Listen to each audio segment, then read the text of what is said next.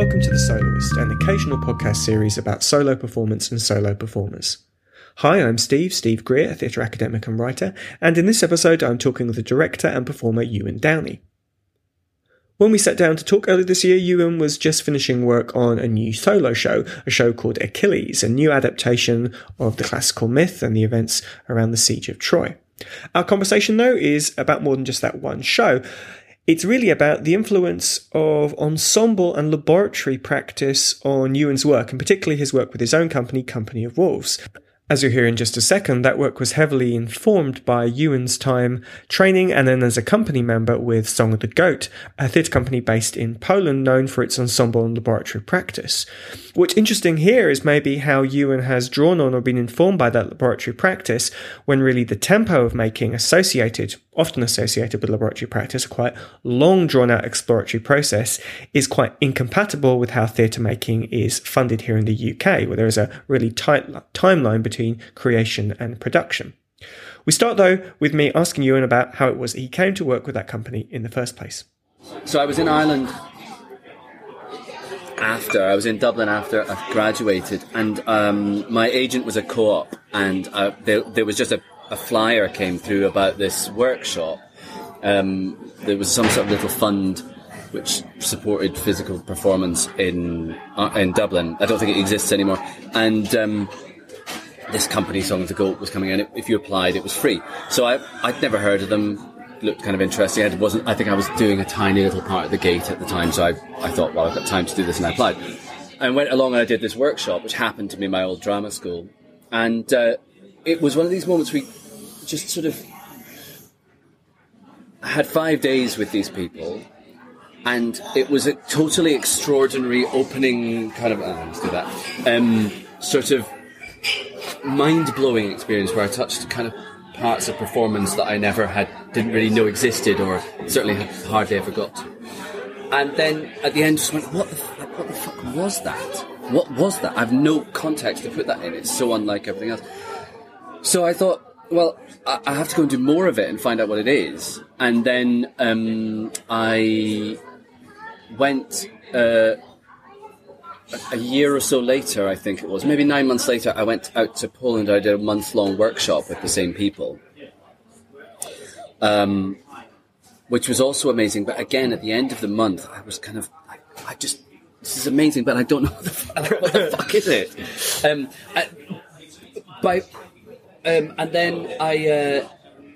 then I heard that they had they were starting an MA program. Yeah. And this was the MA program doesn't exist anymore, but originally it was an MA that ran about every 2 years. I think maybe there was 5 editions of it or something, and it was run by Manchester Metropolitan University in collaboration with Song of the Goat Theatre. So I applied for the first year of that, and then I think it was delayed a year, and so a couple of years later I went on that, and that was 2004, 2005, I think it ran. So then I had about 9 months. And that was all based out there in Wrocław. We were in Manchester for about a week or 10 days or something. And that was kind of 25 hours a week of really intense physical training and vocal training, and then making a show and an expedition to the north of Greece, which actually the expedition to the north of Greece was definitely one of the kind of roots of the show, of Achilles, because that was where some of the music came from, which was music that was unused in the production that we made in Poland. Then some of the people on that course had always wanted to join the company, and that had never been my kind of ulterior motive. Yeah. I just wanted to learn and find some way to apply this thing in my own way of working, and I still don't think I would have been able to do it at the end of the Masters, because it's just too, I think I was too kind of my ideas about theatre, or my natural way of working, was still too kind of stuck in my own head rather than connecting the head and the body, if you like. And then I went to my Masters project, so to do a solo project, okay, or you had to do a research project. That was kind of research performance project, and that was I did that on the Iliad. So it was the first contact with using this material. So it's really, I mean, it's really back to then that material. At the end, at the end of that time, the director Grzegorz from Poland called to do tutorials with us. Probably very unprofessionally. At the end of the tutorial, my tutorial, he was talking about the work, and then he said, "Do you think you'd like to see if you could join the company? I'm just starting a new project." And I said yes, and was very surprised. It was a surprising invitation for me, actually. I don't know what made them do it, actually, because I don't. Yeah, maybe it was obvious to them, but and then it was about 6 months after that I went out to Poland, and then I joined Songs. And you moved there to live there and work there. Yeah, but initially it was 2 weeks, and then a bit of a gap, and then 2 weeks, and it was really very much along the lines of like, come and see if this will work out. Okay. And really for the first year at least, I did feel like I could be fired at any point. You go in and be like, nope, sorry. And the first part of the time that I was in Poland, we were working on Macbeth. We spent about 6 months or 9 months something working on Macbeth, and then we showed a version of it at the RSC as part of their Complete Works Festival. And then at the end of that, I went and the company was doing some other performances, older performances, so I had a break for a few months. Went back to London, was working, started to get emails saying, oh, so-and-so's been fired, so-and-so's been fired, so-and-so's been fired, so-and-so's been fired, this person's been fired, this person's been fired. Like, so, because there was 14 people in the cast that we worked on that we went to the RSC with. And by the time I went back to Poland in June or something, 10 of them had been fired. And why was that? Was that just the project coming to an end, or was it a real change in direction? No, because we continued to work on Macbeth after that. It was meant to be. This was a project that the idea was the thing at the RSC was a work in progress, and it would be completed. Yeah. But that cast had there was a lot of difficult personal relationships in that cast. Yeah, the dynamic was bad. So I think that was part of it. I'm not sure exactly on the rationale, but what I do know is I went back to Poland, and actually I thought, I had my flight booked back, and I thought, I'm going to arrive back and they're going to go, what are you doing here? Oh, fuck, we forgot to fire you. But actually it turned out not to be that way, and then there was this kind of weird period of time where we were kind of in a holding pattern, waiting to see exactly who from the original group was going to be in the piece as we moved on. And then finally, there was just me and the 3 most experienced members of the company. So I was the least experienced member of the company and had just joined. And then there was Anna Porubcansky, who was Grzegorz's ex-wife, had founded the company and been in Garjanica for 18 years previous. Gabriel Gowan, who's now at Rose Bruford, who had been a founder member and had worked with Brooke previously, and Ian Morgan, who had been in the company for about 5 years, I think, at that time, but had spent 4 years with Grotowski. And me, I was like, well, okay. So then we started working on the piece. So I think I've seen production photographs of Macbeth. Maybe they're showing at the RSC. There's a few of them in academic journals and other discussions online. So what was that? What did that show turn into? Because did you rebuild? Did that cast come back up to scale, or did it remain this? It went from because the original sort of work in progress was big, a lot of people, and there was this sort of group of Siberian singers in it as well that kind of held the music together. When we went back to it, it started with 4, it went up to 7, and they were newish people that were brought in, and it was very much a kind of studio production. And it's something that's always interested me about Grzegorz, because I don't really have this ambition, so I kind of wondered why he does, is he always wanted to work with bigger casts, whereas to me 7 is like, I can't get 7 performers in Scotland, I can get 5, that's fine. Yeah. I'd like, 7 would be nice, except it'd be hard to tour. But the idea of really hankering after working with 12 or 14 people, I don't know why I don't really have that ambition. And he does definitely.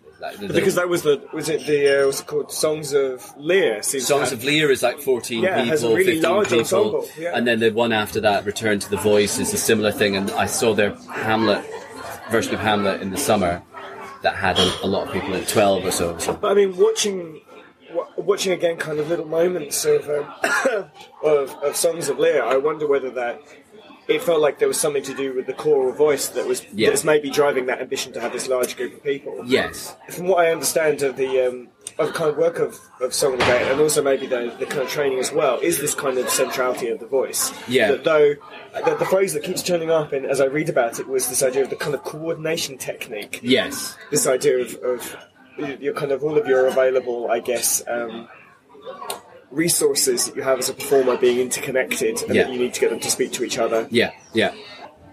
I think that it's interesting you should say the centrality of the voice, because I think that's where I diverge from them. Is that for Grzegorz, music is absolutely the thing. It's the music, and if the music works. I think this has changed over time. He's much less interested in movement and much more interested in music, and I've kind of gone the other way. We still work with music, and I'm very interested in music, but I'm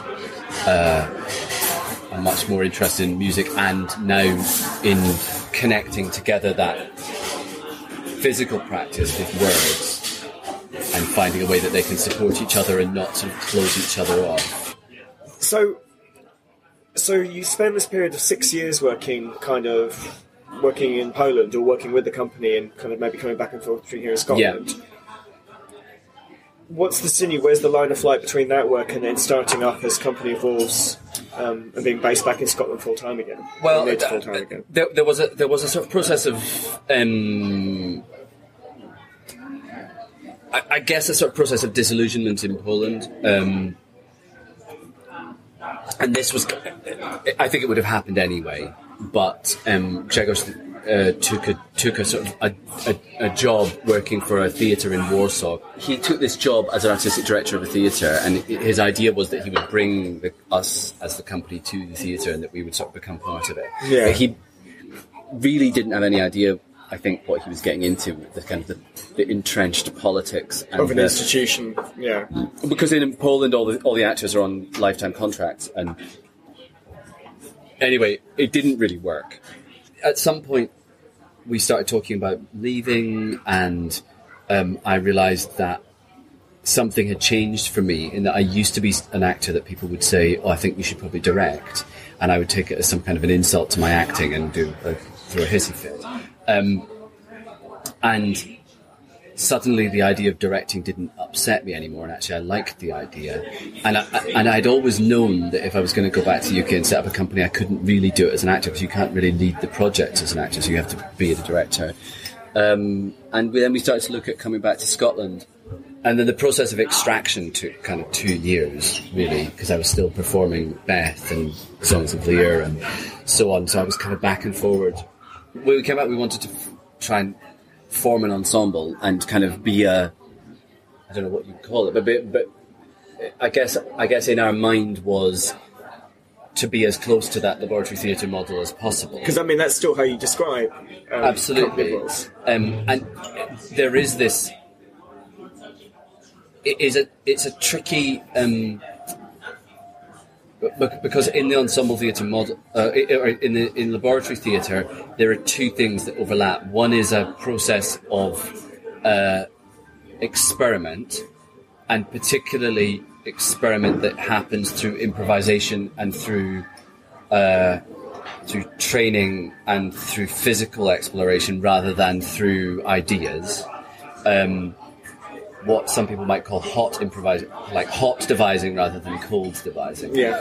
The other thing that tends to overlap with that is the idea of a permanent ensemble, because to some extent it's there, and this isn't entirely true, but some of the time it's useful to have people who work with you for a reasonably long amount of time to be able to do that. And what's happened in the since we set up the company is that those ideas have sort of started to pull apart in that we've found that when we have really preserved the company, we preserved the company almost entirely from Invisible Empire to Seven Hungers. Yeah.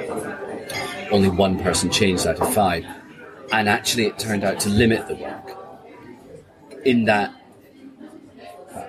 because you're working in because we're working in a kind of project basis and we can't have people with us all the time, there's a limit to the amount of the sort of areas of practice that we have available to us that we introduce for each project. It's the things that we think are somehow suited to that project are the areas of training that we explore. And it was like that in Poland as well, but you sort of concentrate on certain things.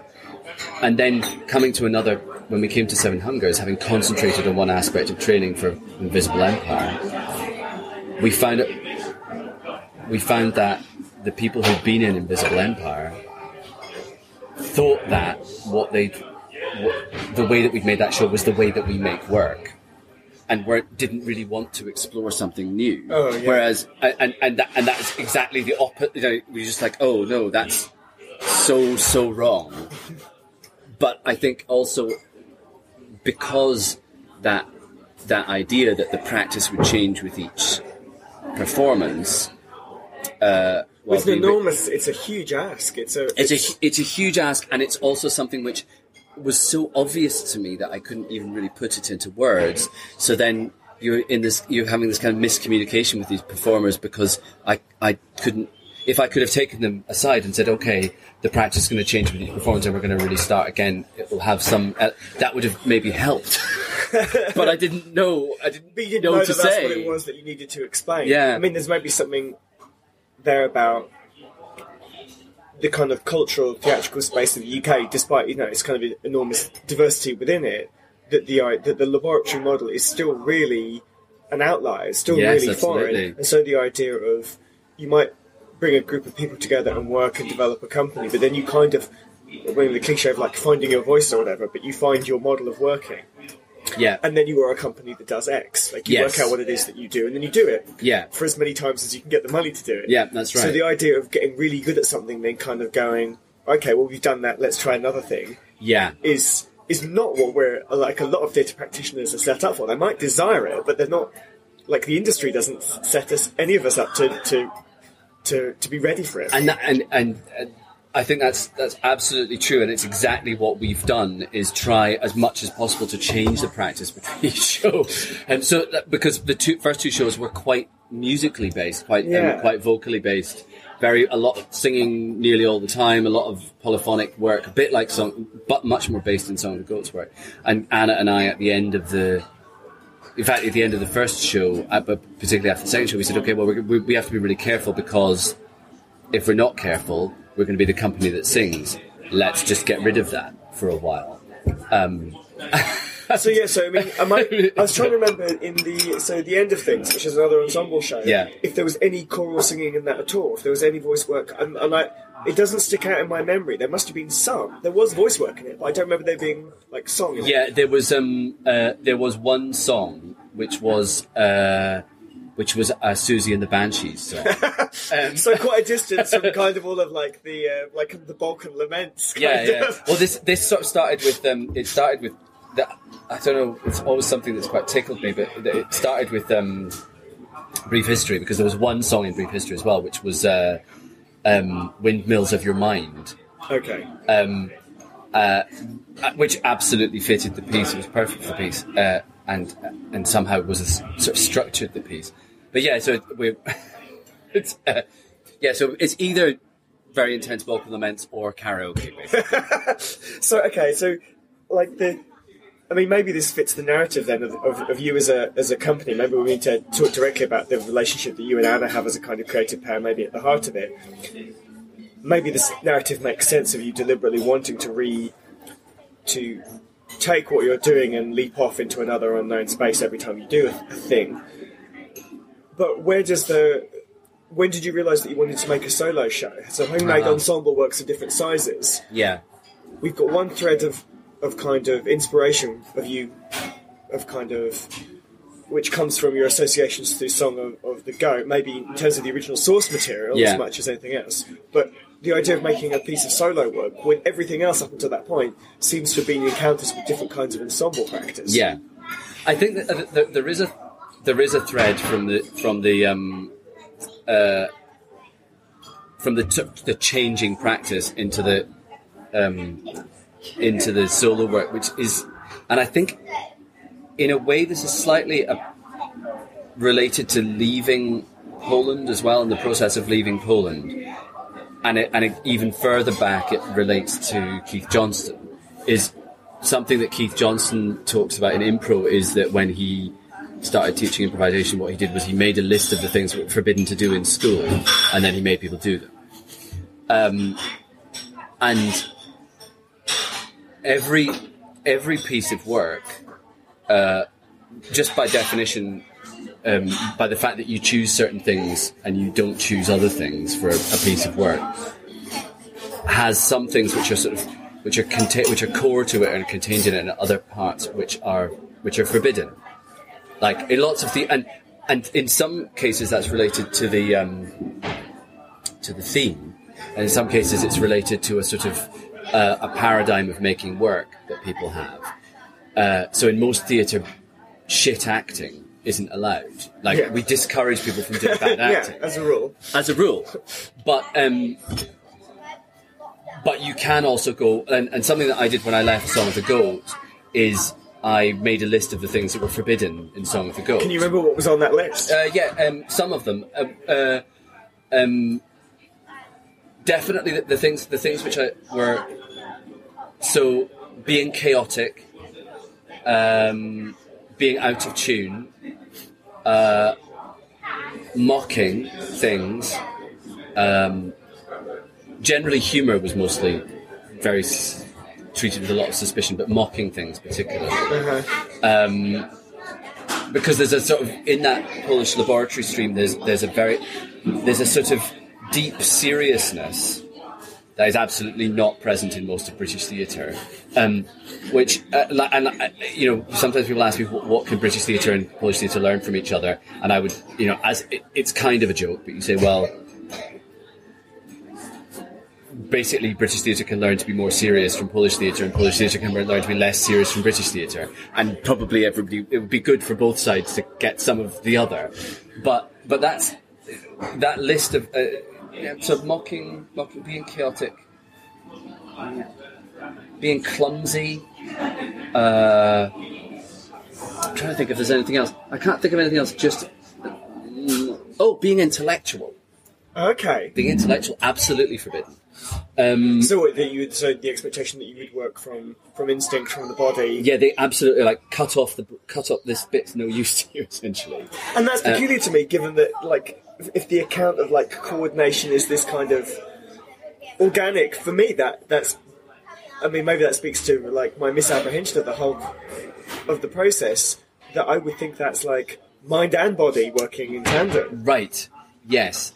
I'm not saying it's consistent. It's definitely, but I think that's absolutely a hole in their. It's a hole in their practice that they don't perceive. Yeah. That it's imported actually from Garjanitsa. Garjanitsa had this horror of being intellectual. If you were devising in Song of the Goat, at least when I was there, if somebody proposed something and you wanted to kill the idea, all you had to do was say, I think that's a bit intellectual, and everybody would just step away from it. And it was you didn't ever have to make the argument. You could just kill an idea by saying that, whether it was good or bad or whatever, it doesn't matter. Because as soon as it was tarred with being intellectual, everybody just... It's amazing, and it took me a while to notice that was true. So these are some of the areas that in our practice I've wanted to explore, is how do you connect the body and the intellect? Fuck knows, but that's I don't want those things to be unspeakable and untouchable. What about singing out of tune? What about bad acting? What about being chaotic? What about mocking? And similarly in Song of the Goat, everything was done with the whole company. Even if you were working individually, the whole company was always in the room. And so I think that's probably what led me to go, I want to know what happens if I go in a room on my own. Okay. No director, nothing, just me. What happens? So from what I understood of your process, and I can't remember whether it was like an interview during the development process. I can't remember whether it was with like the Herald or the Skinny or someone in Scottish Press. The National.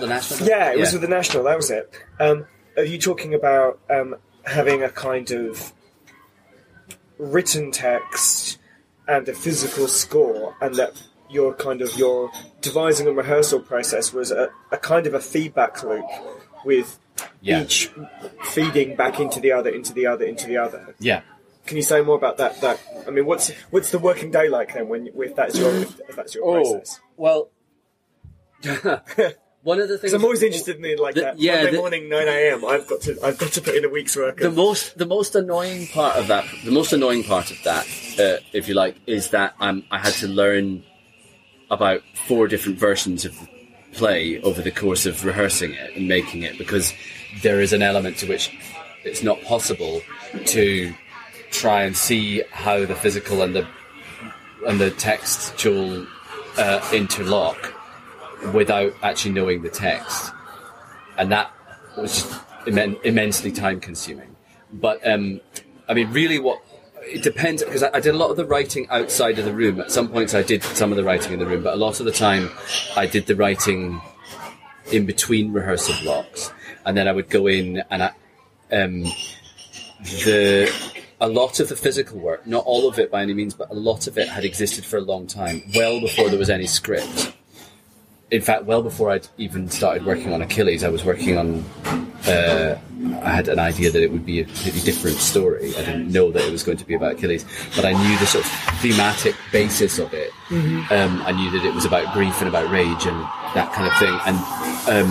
And I created some of the physical actions. And then this story of Achilles kind of came online. It was suddenly incredibly obvious that was what it was.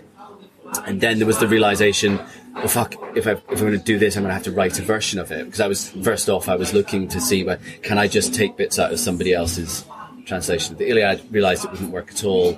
Realized I had to write my own version because it's that story filtered through my consciousness that actually fits the work that I'm making.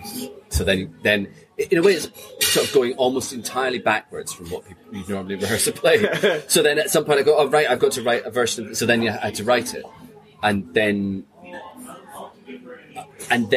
there was a writing process which was a bit like the Song of the Goat process, where I started off writing. I just did the bits. I just did the high points, if you like, the bits which are the hottest bits. And I did quite a lot of rehearsal on that, putting that together with the physical stuff, creating, and this was before this last bit where I sort of finished the show. I had a work sharing. I was working with Ian Spink then, and I had a work sharing at the Citizens again, and that it kind of got to a certain point. It felt like it was. I didn't know what the next development was, but then so the next development really was to wait a while and watch the video of what I had. Okay, so you make, is that part of your process? You film yourself when you're That was something that I discovered. I've used it a little bit in group processes, but in the solo process it was very useful. Only at certain points I found that it was useful when sort of creating raw material, because it would allow me to perceive the moments where something connects, and then I go, I think maybe I should look more at that.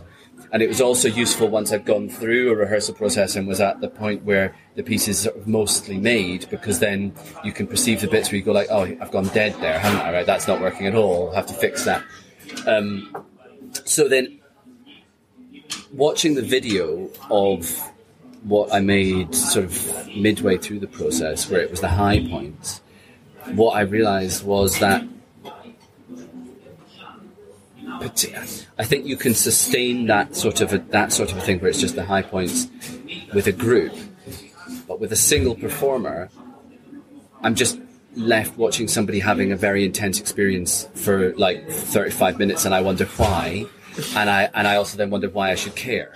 Okay, so it's a really intense experience, but just for that one person. Yeah, and you're not like, necessarily for anyone else in the room. What in the name of fuck is going on here? Why is this person like twitching a lot?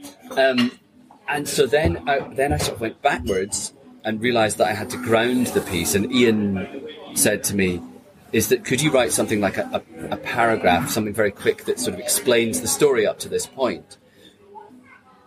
And I looked at it and I thought about it, and then I thought, I can't do that because actually I need to do it properly. And the whole first act essentially is that paragraph. So it's like a third of the piece, possibly more than a third of the text of the piece, is setting the sort of grounding of everything. Yeah. So that then the high points have some sort of sense to them. I suppose watching it, I was kind of conscious of maybe like 2 or 3 different levels of logic or like of structure kind of floating against each other. That on the one hand, you have this like linear narrative, the story of this happens and these are the consequences. Yeah.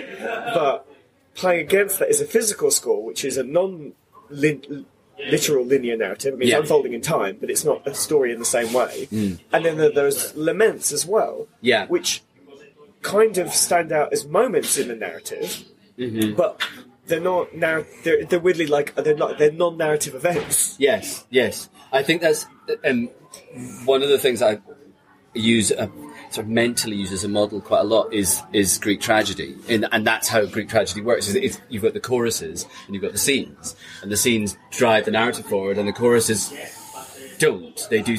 And some of them they do, but mostly they're kind of digging into something. Yeah, they have a different function too. And that's, I think that's the thing with Song of the Goats practice, is that it's basically just the choruses. You don't get the story.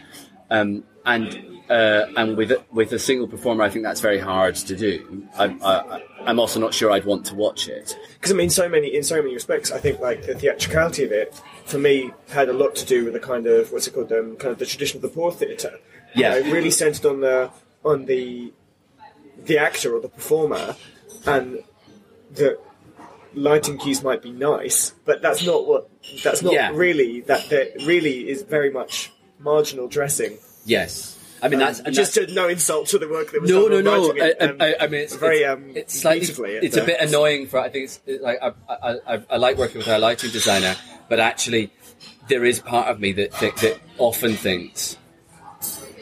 I actually like it when we do it without any of that stuff. And sort of, originally my idea with that show was I wanted to be able to do it just in a kind of a sort of empty-ish room, like one of the. Do you know Kinning Park complex? So the upstairs in Kinning Park complex, before they put the Formica floor down, I thought that would be quite a good place to do it. The problem is when you tour something, you don't get an empty room. You get like a black box theatre, and then there's this kind of heavy, dark. And you need to do something to countermount it. Yeah. So then we needed a design and we needed lights, but it would still be possible to do it that way. But that in itself is really interesting to me. That the kind of imagined kind of black box is asserting its own kind of dramaturgical demands on work. Absolutely. And it's something we talk about with students from time to time about how the black box space is not a neutral space at all. Yeah. And that it comes with its own tastes and sensibilities, but it can sometimes be really difficult to like catch sight of them. They're like in the corner of your eye almost, but you realise you're adapting yourself to its needs. Yes, absolutely. And I think it's something I think about a lot. Since coming back here, because I grew up in a kind of British tradition. Although I realised that my view of theatre has been shaped so much by the Citizens, because I grew up going to the crazy experimental stuff that they did in the Citizens in the like sort of late in the 80s and early 90s, and I mean I think they had calmed down slightly by the time I was going to things. It wasn't like naked Macbeths with men as Lady Macbeth and stuff, which was sort of back in the heyday, but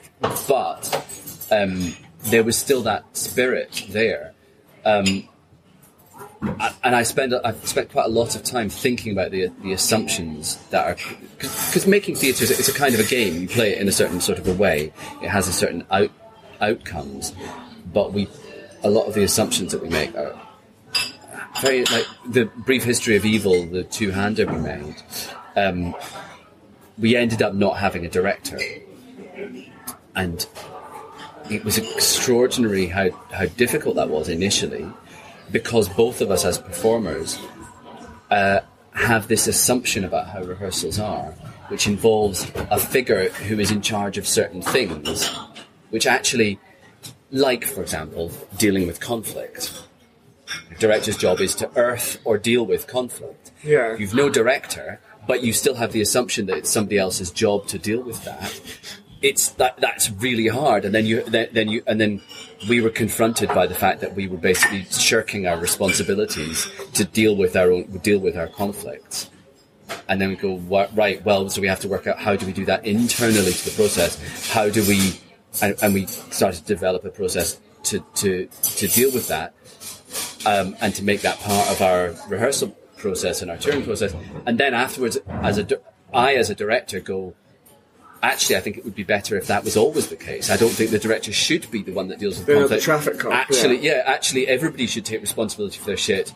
And then I wonder, like, as a director, what's the minimum I can do? What are the things the director's actually needed for? And I don't know.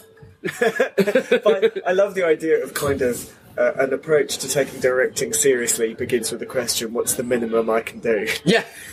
Well, like, I mean, because for me, and I'm not, absolutely haven't solved this, and I'm just as guilty as every director of sort of taking on too much and taking too much ownership of things, and it's incredibly hard to do because you get excited and you want things to go a certain way. But I do really believe that the more the performers can, the more it can be the performers' work, the more they can invest in it. And I don't really like the phrase sense of ownership because it sounds like it's a lie. When you say, I want to give the performers a sense of ownership, it's like, I want to make them feel like they... No, I want them to own the fucking thing. I want it to be theirs. And if I can... How little I can do to do... I was talking to another director. Do you know Abby Anderson? Yeah, so I was talking to her the weekend, and she was talking about how it was a watershed moment to her watching a video of Simon McBurney directing Street of Crocodiles, because it's a devised piece. Mm-hmm. And then, but he's screaming at the actors and shouting at them to try and make them do stuff. And she was like, but how can you do that in a devised process? And I said, and she said she took a long time to grapple with this, and we sort of agreed that actually the thing is that at some point the director has to become custodian of a mutually agreed standard. That, like, actually, yes, you make it together, but then somebody has to be the one who goes, you're not fucking doing it. You have to do the thing that we said you were going to do, and you have to do it repeatedly. So maybe this is like to loop back around. I don't want to take up huge amounts more of your time. Is that how do you do that for yourself in a solo process? Well, at the moment, I don't. At the moment, so I have a co-director, Ian Spink, who I'm very lucky to have, who has worked with, he's an amazing choreographer and director.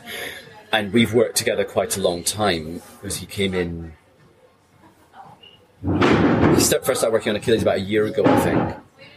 He came in towards the end of the sort of R&D.